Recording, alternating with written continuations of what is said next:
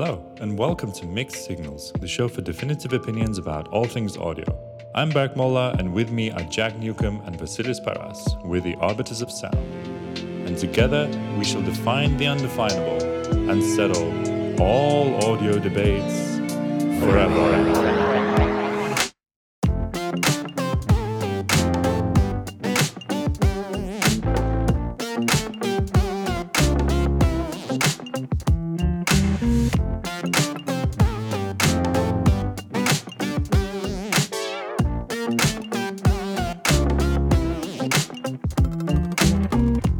Hi everyone, welcome to Mixed Signals. This is the third and final part of the virtual gigs discussion. So if you haven't listened to the first two parts, we strongly urge that you go back and listen to those first. In this one, we won't really be talking about virtual gigs per se, but more about how do we get back to our normal lives and get back to normal gigs as we know them. So without further ado, here we go. So basically, I want to talk a little bit about some of the things that are being done on the path to returning to live gigs. So we talked a lot about virtual gigs and some of the things that will potentially, replace or take some of the market share, if you will, of live gigs. But obviously, live gigs are not going to go away anytime soon.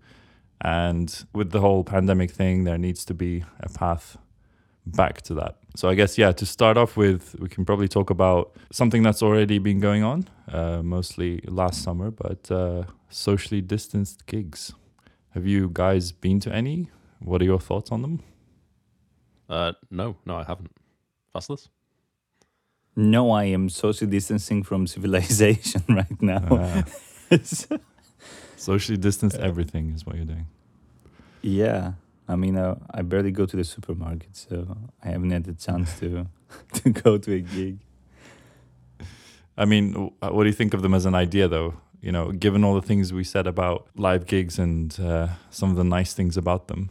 No, I think it's cool. I think it's a cool idea, and I've heard some experiences from friends of mine that live in busier places, and obviously, it's going to be better for a gig that's more intimate, more low-key. I'm not really sure that a socially distanced gig is a very, very good idea for, I don't know, The Prodigy or Extreme. I mean, I can see how it would work, especially in something traditional like classical music, for instance, where you're just, anyway, you're going to a place and you're sitting on a chair and you're being very quiet and everything. It just happens now that there's no other people in a 2-meter radius. So I think that it will work, but obviously depending on the type of music you are going to listen to. I think it's worth saying, by the way, that what we mean by socially distanced gigs, and I guess what we've seen happen up to now, is like tables, usually in some of the gigs that are inside, where all the tables are kind of arranged in a way that everyone can stay away from each other. But this has also happened in like outdoor gigs in big sort of parks, where they kind of made these little platforms that were, again, distanced from each other, but they were also like gated off from each other. So it's a very it looks very strange when you look at it, basically, just all these little gated areas. From an artist's point of view, wouldn't that be strange? If you were in a big park and then you look down and you see all these isolated islands of people, that must be weird to play to. Just like someone going absolutely batshit crazy in like this tiny little, island. It must look really strange. I mean, I think it sounds like a potentially cool idea. I mean, there are probably gigs out there that had this kind of setup before social distancing. So, like, I guess if you go to a jazz bar or something, you might be able to get your own table, and then you're going to be reasonably distanced anyway. But like you said, for certain types of music, it just doesn't really work. I mean, I've heard people talking about like drive-in gigs as well, which seems like okay in theory, and I like the novelty of the idea. I definitely give it a try. But like, you basically going to have to get out your cars to get a good experience, because hearing it through a car window on the side with the windshield in front of you is just not going to be that great, is it? Yeah. But come on, performing to that is like performing to a parking lot. I can't. It's pretty good. Like it's easy to practice. You just go to one of your local car parks and just. We're talking about all these things from a point of view of the audience, but think about the artist. Think about being there on stage, and maybe for some people that might be shy, it might be okay because you don't have like people staring at you from really close. But I guess that part of the live show is feeding off the energy of the crowd. So Yeah. is the energy gonna be there if they are socially distanced? Maybe. It's definitely not gonna be any moshing or any I don't know, crowded dancing. Yeah, exactly. I think like a big part of that comes from people just like on top of each other, like kind of fighting for space, moving around, bumping into each other, sweating. And yeah, if you've got these isolated islands, even if you look there and somebody's really having a great time, it's not going to give the same feeling for sure. And like it's nice to, as you say, move around. It's nice to move to the front for a few songs, then go to the back, then go to the bar. You lose a lot of just quite natural interaction, and that's what I think's been putting me off from trying it out. Other than obviously, it's kind of like even with all the social distancing that you can put in place, as Vassal said, like there's still a risk. That's the main reason that I think a lot of people will just wait, because the trade-off of that risk is like an experience that just doesn't feel as good in a lot of ways. However, I guess if I saw the right thing, so like you said, if you saw a gig for a band who very rarely plays where you are maybe, or a particular type of venue, but they've changed up what they're doing, and it's someone you're really interested in, then yeah, I'd probably give it some hard consideration and potentially go, but it'd have to be the right band doing the right thing and also potentially doing something else different. So like maybe playing an album through they never play or that kind of thing. Then like I don't see the novelty of socially distanced gigs isn't that appealing in its own novelty, if you see what I mean. Yeah, but I do also think that, and this is something that is probably valid for like all the things we're going to mention, but the fact that you're able to go to a gig at all, even if it's in a socially distanced manner, I think like trumps everything for me. Like, man, I just want to go to a gig. Like, I just want to hear live music. And if I have to be in a gated off island with like few people, even if it's not the same experience, like, holy shit, I want to do that right now. Like if that's what it takes, then I'm in. Okay. And that's how I'm looking at it. So like for me, yeah, of course it's better if it's the right music and the right vibe, whatever, but fuck it, I'm in either way. I feel for the right music, the socially distanced gig in the appropriate place, which probably is not in a park, has also that kind of more exclusivity to it. Yeah, I don't want to say it's exclusive because it's I hate that word. I hate what you mean, but if you imagine that you could go and see an artist that usually you would have to go and see in a very big place that's very crowded, sweaty, etc., and you see them in this more intimate situation where you get to have your own separate space with maybe your friends, and everything is a bit more low key. I think it's an experience you would never have in a big crowded gig. And obviously that puts the importance of the gig more on the music rather than on the whole, physical being there, dancing, however you want to, how would you call that, physical experience? Yeah. But to me, like, I don't know, this might be a naive outlook, but wouldn't artists prefer to play in places that are normally too big for them to sell out, given that the audience is gonna, like, they can't let as many people in, right? So instead of going from big places which would have been sold out to smaller places which are now socially distanced and thus even fewer people, I feel like they would want to do the other way. So like, I don't know, maybe I'm wrong, but the chance of people wanting to do intimate gigs is lower because the percentage of people that can go in the venue is already limited by the socially distanced rules. No, maybe you're right. I'm just talking that when you say socially distance, I'm thinking of a smaller alternative gig in a smaller space that makes the space part of the experience. Because when you say socially distance, and I imagine the O2 Arena just being with people being separated, it feels so weird. I don't know. Like I wouldn't want to play there. It would feel like a kind of like a convention or something. Yeah, I don't know. And it's this whole other thing that maybe it's a Greek thing, but in Greece the big artists, the famous artists, they mostly don't play proper gigs. They book a place where they play for like 3-4 months almost every night. And they play for 5-6 hours, and everyone that goes there gets a big table and then go there and they eat and they drink. It's kind of that experience which, I don't know, people like me don't really like. And playing in a situation where there's people sitting and eating or drinking just makes me feel no. It's like Greek version of baseball games. Yeah, or cruise ships or something like that. I mean, when we were younger and we used to go to places and the places had the sitting configuration, we would always argue with the owners, like, you know, remove all the tables, all the chairs in the day.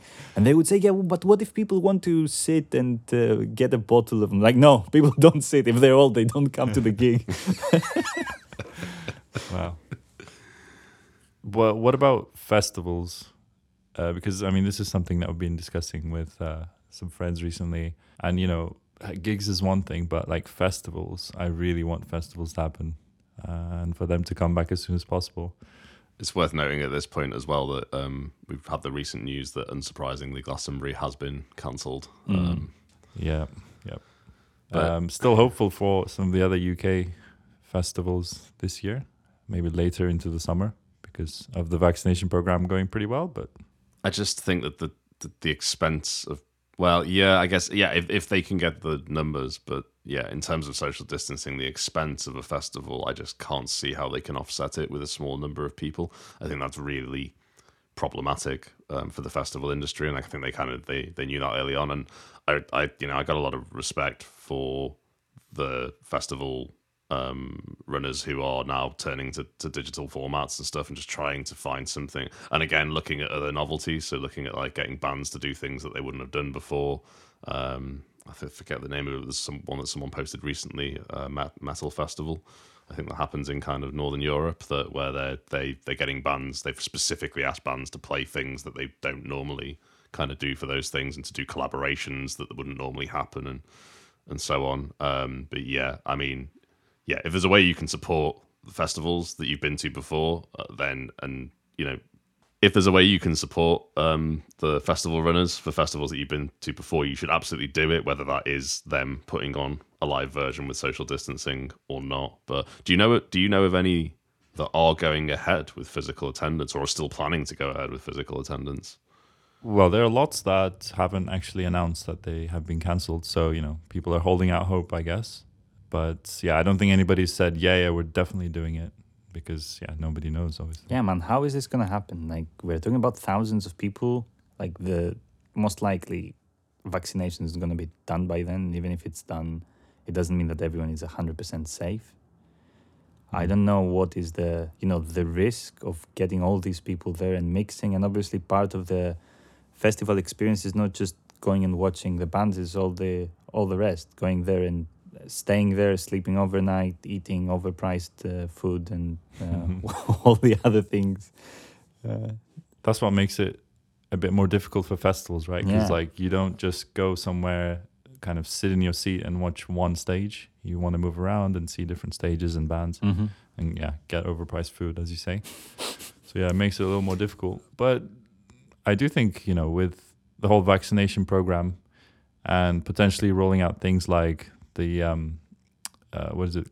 the COVID passport, I think it's called, right? That they're going to trial in London, Bristol, where you basically have to, you know, do a test before you go to a festival and prove that you're negative. I mean, don't you think some of those things will mitigate it? If you can actually reliably know that people are vaccinated / are testing negative, then surely that risk is like very, very minimal. And maybe you combine that with social distancing to make it even safer. But Yeah, I don't know, legally, from a risk point of view, they need to cover themselves, shouldn't they? yeah, I assume so. Because you can say, yeah, I don't know what scandals can happen, but I know that in other places they were handing out like fake test results and things like that. So obviously that can't happen in such a situation. In case that happens, and then suddenly, a few hundreds of people get coronavirus, then who's responsible for that? Who is? And I mean, you can't even trace the person that brought the disease in the festival. I think as well, like one of the big problems that is probably going to concern everybody involved in the COVID response and festival runners is going to be the fact that the people most likely to go are going to be the most risk averse. Yeah, okay, that's going to be quite problematic, because the people who are most people like yourself, Burke, who just want to go. But no, you know what I mean. Like people who, that's fair. I mean, to counter my own point, there are people like yourself who just want to go and see good music and will follow the rules. But there's also a lot of people who want the gig experience and the festival experience, who are going to have the same festival experience in spite of COVID, rather than with consideration for COVID and the people around them. And I think that's highly problematic. But there are ways of tackling that stuff as well. So like, I can definitely see when festivals do reopen, when we're a bit further down the line, when the vaccine's been pretty widely rolled out, doing limited day passes and runs. Like in my head, the worst case scenario is people go to Glastonbury and then like day 8, we're 5 days into incubation. And everybody's starting to all collapse at the same time and fall over, and then you've got like every ambulance and paramedic and helicopter in a 100-mile radius all trying to get people out of Glastonbury. That would be like a nation collapsing train wreck. You're right. And it's not even just Glastonbury. It's not like in Glastonbury, the local hospitals probably can't cope with that kind of. Like the roads and trains and just even the basic infrastructure on a normal year around Glastonbury can't cope with Glastonbury. So a lot of the towns in the local area and the nearest cities do things to accommodate for all of those things, but you can't accommodate for thousands and thousands of people getting so sick that they can't get out, kind of thing. It's just not. But it's feasible. Not only that. The problem is still with the older people that are not going to go to Glastonbury. Like even if you went to Glastonbury and there was a COVID outbreak and there were a few people there, a few hundred people that maybe are asymptomatic, and then they go back to their places all over the UK, and then you get another wave because of just a few people that went somehow into Glastonbury undetected with coronavirus. Because most likely the young people are not going to get sick or even die at this point. We kind of let's say know that, but yeah.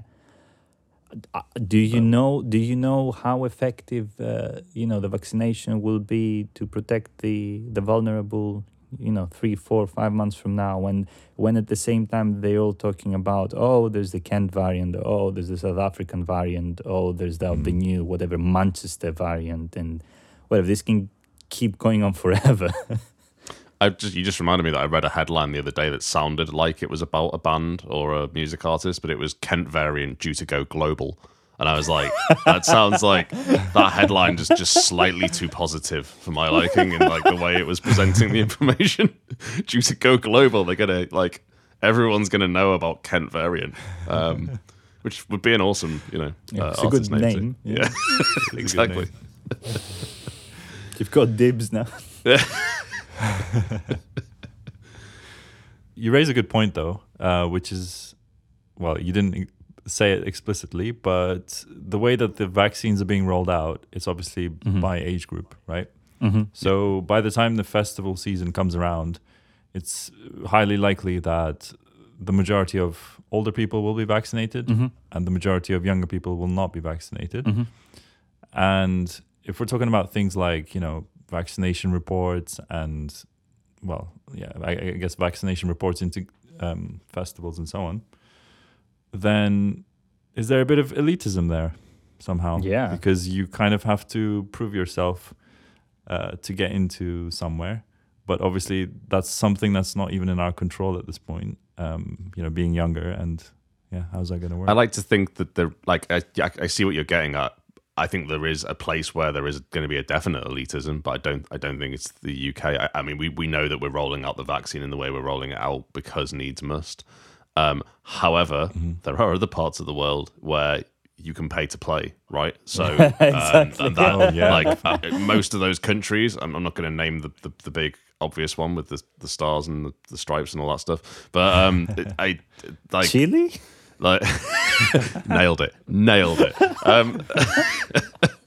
We are incredibly impartial here at Mixed Signals. We like to talk about all countries equally. But yeah, I mean, like there are places where people are going to be able to pay to get into those things faster, and like I can picture situations definitely in which like they say, oh well, like especially countries that are so much more capitalism and commercially oriented, where getting your COVID passport might not necessarily be the same as getting your vaccine, if you see what I mean, or that might be to get the documentation is more difficult and that only certain people are able to attain it. I can see it in that case.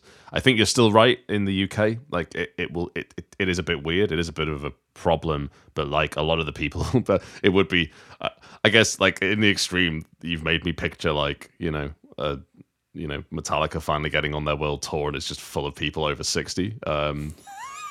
Normal probably Metallica normal, gig.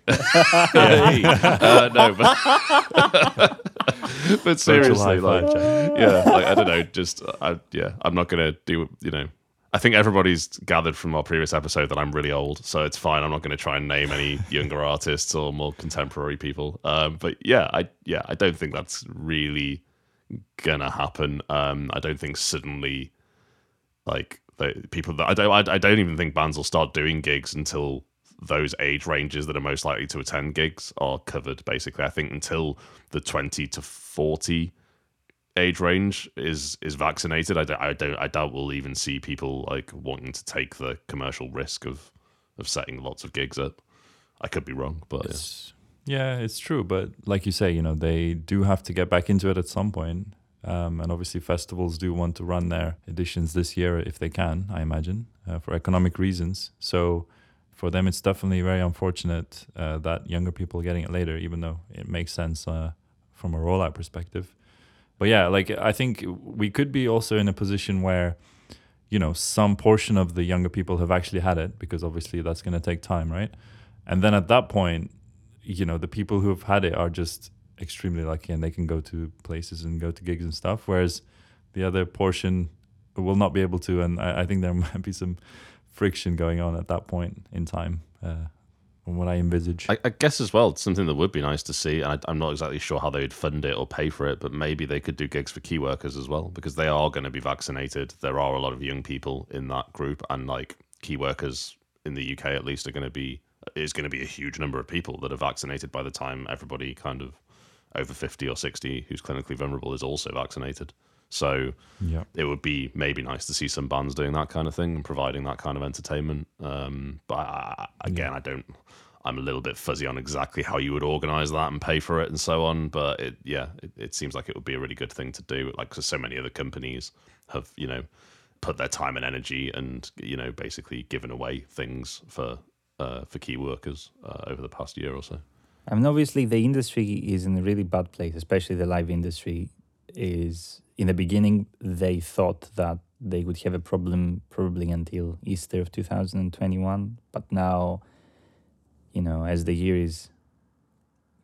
year came, I think people have realized that this is not over. It's not going to be over by this summer. And most definitely, I think that festivals are not happening. They're like a huge risk. And the industry has to find ways to do certain things, even if they are smaller and even they are very, very niche, in order to kind of survive. But at the same time, I don't think there should be like a reaction to all this that, now we have to put more money into the economy and let's just destroy everything we've accomplished. and have another wave, another outbreak of something like. And I know that this is also controversial of what happened last summer with eating out and all that. But if that helped us get to the second wave, then obviously that was a very bad decision. So I don't think that having festivals, which is even worse than going to the pub, is going to really help. But at the same time, I really, really feel bad for the entire live music industry, that I don't know how it's going to survive after 2 years of doing nothing. Yeah, and I think the easing out thing's a really good point of comparison, because that second wave of locking down in the UK really killed a lot of businesses dead. Like a lot of, like, I even have moments now where we go to, like, occasionally you go to order food to be delivered or to pick up, but obviously not to eat in, and then notice maybe that their restaurant's not there, and like often it'll just be that they've moved somewhere else, or they've changed the way that they're doing their deliveries, or they're kind of making food for people. But on some occasions they're just gone. Like, you look and then you search and you find a news article, and yep, they didn't make it through, and it's really unfortunate. I'm going to guess it will be the same for venues. And I've read about some well-known American venues that it has happened to, and they have closed down. I do expect, like, I assume no one's jumping on those things for anything else at the moment. It's not like you're going to be like, oh, I'll turn it into office space, because you've got the same problem. You could maybe turn a lot of them into living accommodation. I don't know, but I suspect some of them, the spaces themselves, will weather the storm, and that somebody else will come in and take over when we are back to business as usual. But there are some that are going to disappear too. But then also, like, silver lining on a very dark cloud, maybe some new venues will appear. Maybe some people who wouldn't have entered that space previously will come in and try it, and maybe as well, you like to hope some people in the music industry will do their best to try and bring those things back in the areas that they care about, so particularly artists and the place that they're from. You would hope that kind of, the venues they worked when they were younger that might have found it a lot harder to weather the storm will that they'll give some consideration to, and either try and help keep them alive, or try and bring them back once it's all over. But I don't know what the situation is with production companies, because everything that was planned for last summer and got cancelled, obviously they were at a loss, because they had already paid for the logistics of doing the festivals, and now in the second year in a row that is not happening. I don't know if they are deeply in debt.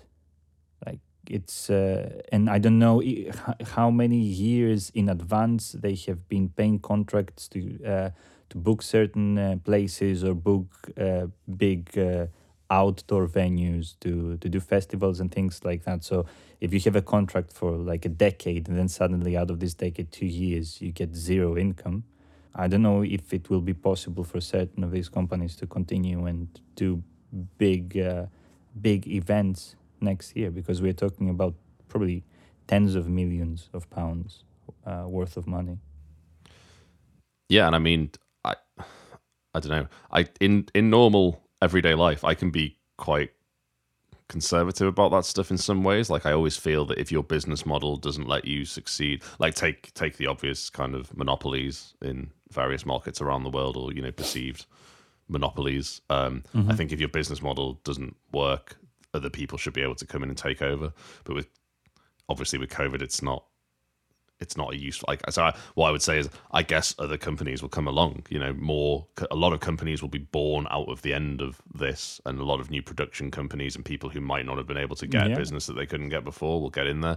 But it's at an expense of people who really actually should have been able to continue, and weren't doing a bad job, weren't trying to monopolize, weren't trying to provide bad service because they were doing things at large scale. It's just really unfortunate. But again, I guess the silver lining's pretty thin on these things. But I do hope that some people who might come out of this and break into bits of those industries that they might not have broken into before, and also still hope in a way that those production companies, can repurpose themselves for the Twitch revolution of music and those kind of things, like, and help those people and provide services to them to create great music in a different way.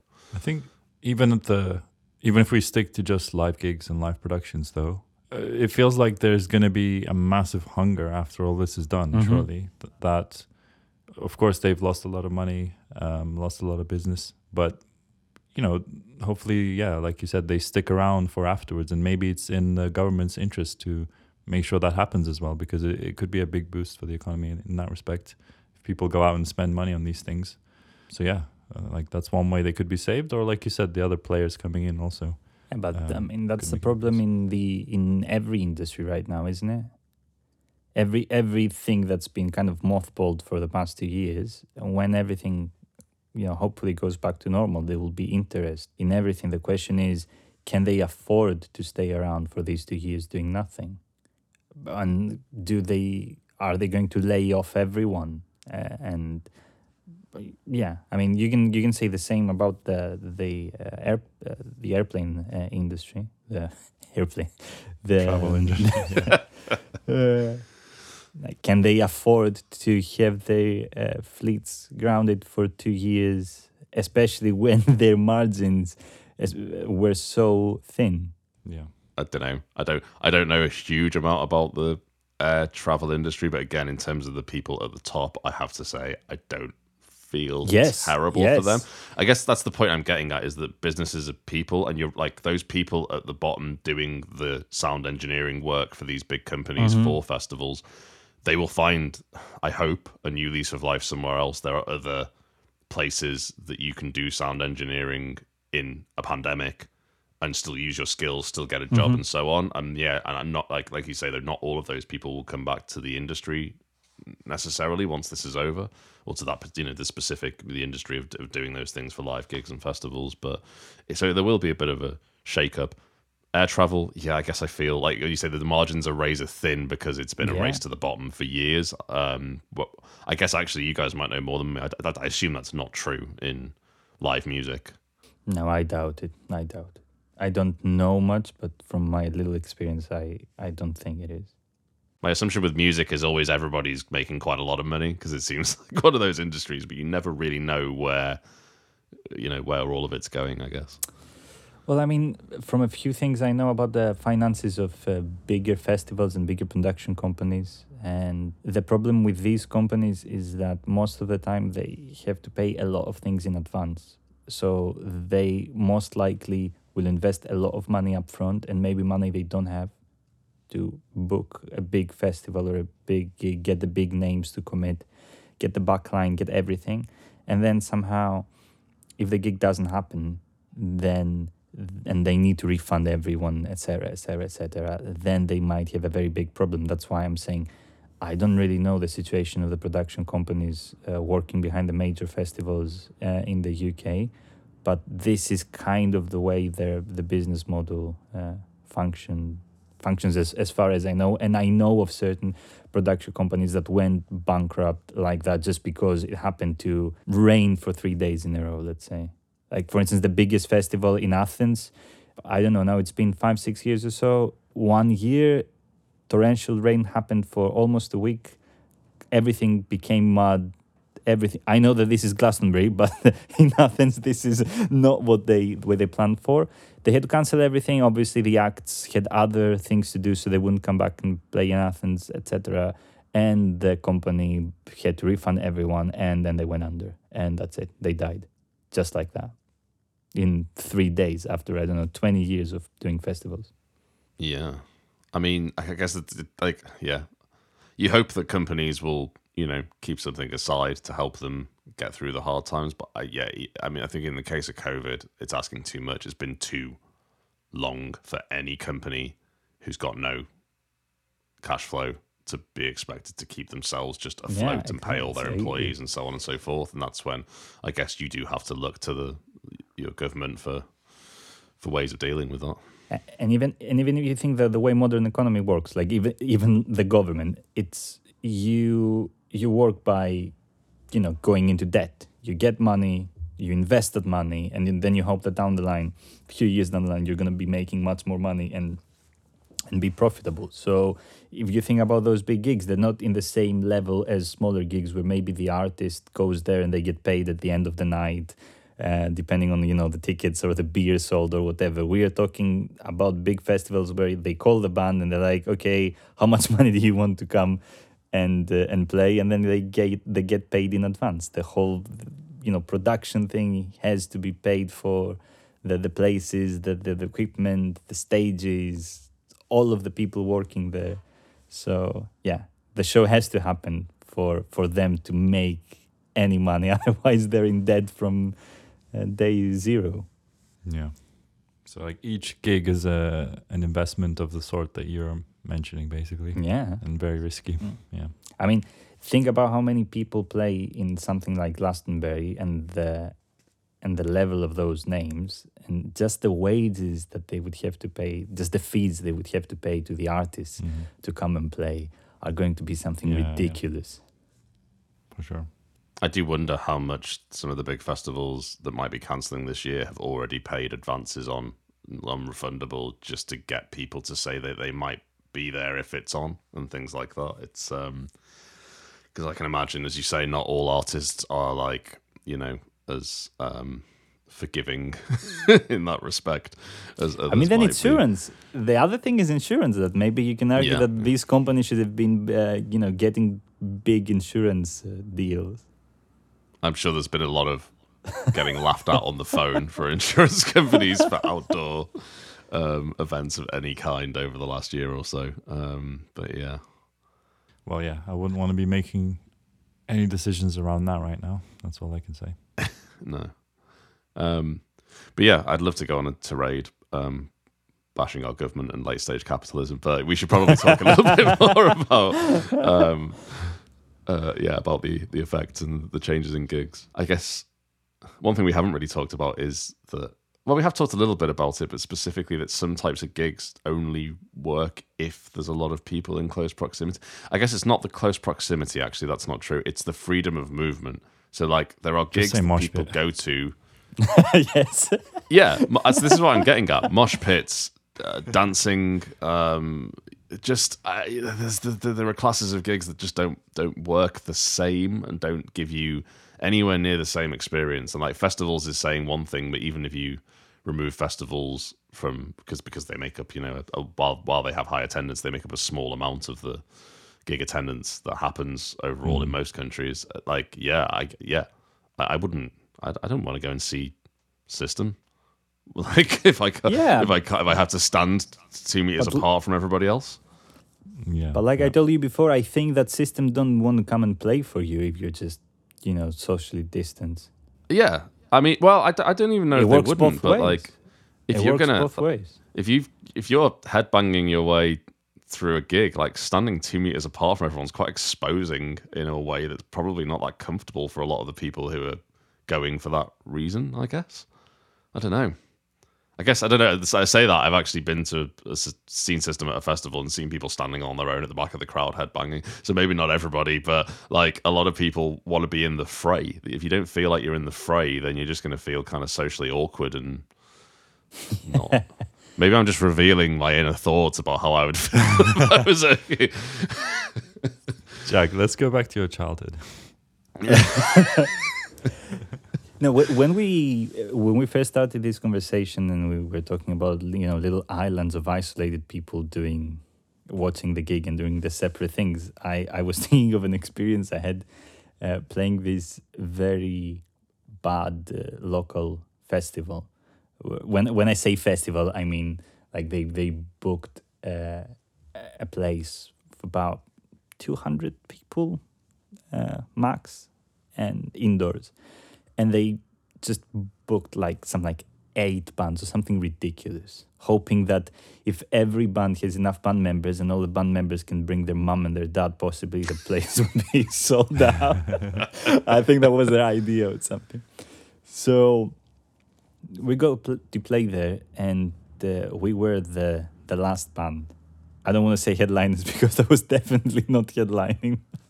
Was this headlining at 4 a.m.? Yeah, exactly. So basically, we go there, it's after midnight. I was already sleeping at that time. I was backstage sleeping after having eaten and everything. I just did not want to go and play. And we get on stage and we realize that the situation is kind of like this. There's like a table there with some older people who are having like a few older drinks.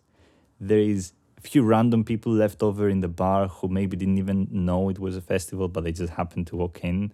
There is like two friends of ours who are mega fans sitting at the front, like a meter away from the stage.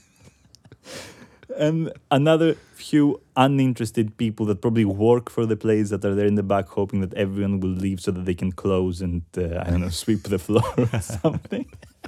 What a scene. So when you walk on stage and then you start playing and you see all these different groups of people having totally different reactions to the music, and there's two people having the best time of their lives because they are mega fans, drunk. They waited there for 3 hours just to see that, and there's the other people that are disinterested, and the grown-up people who now are a bit disappointed because the music is loud and they can't talk.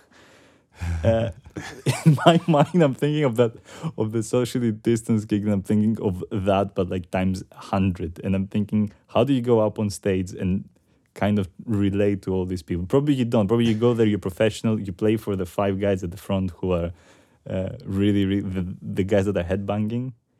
Then the lights are probably so bright you can't see behind that anyway.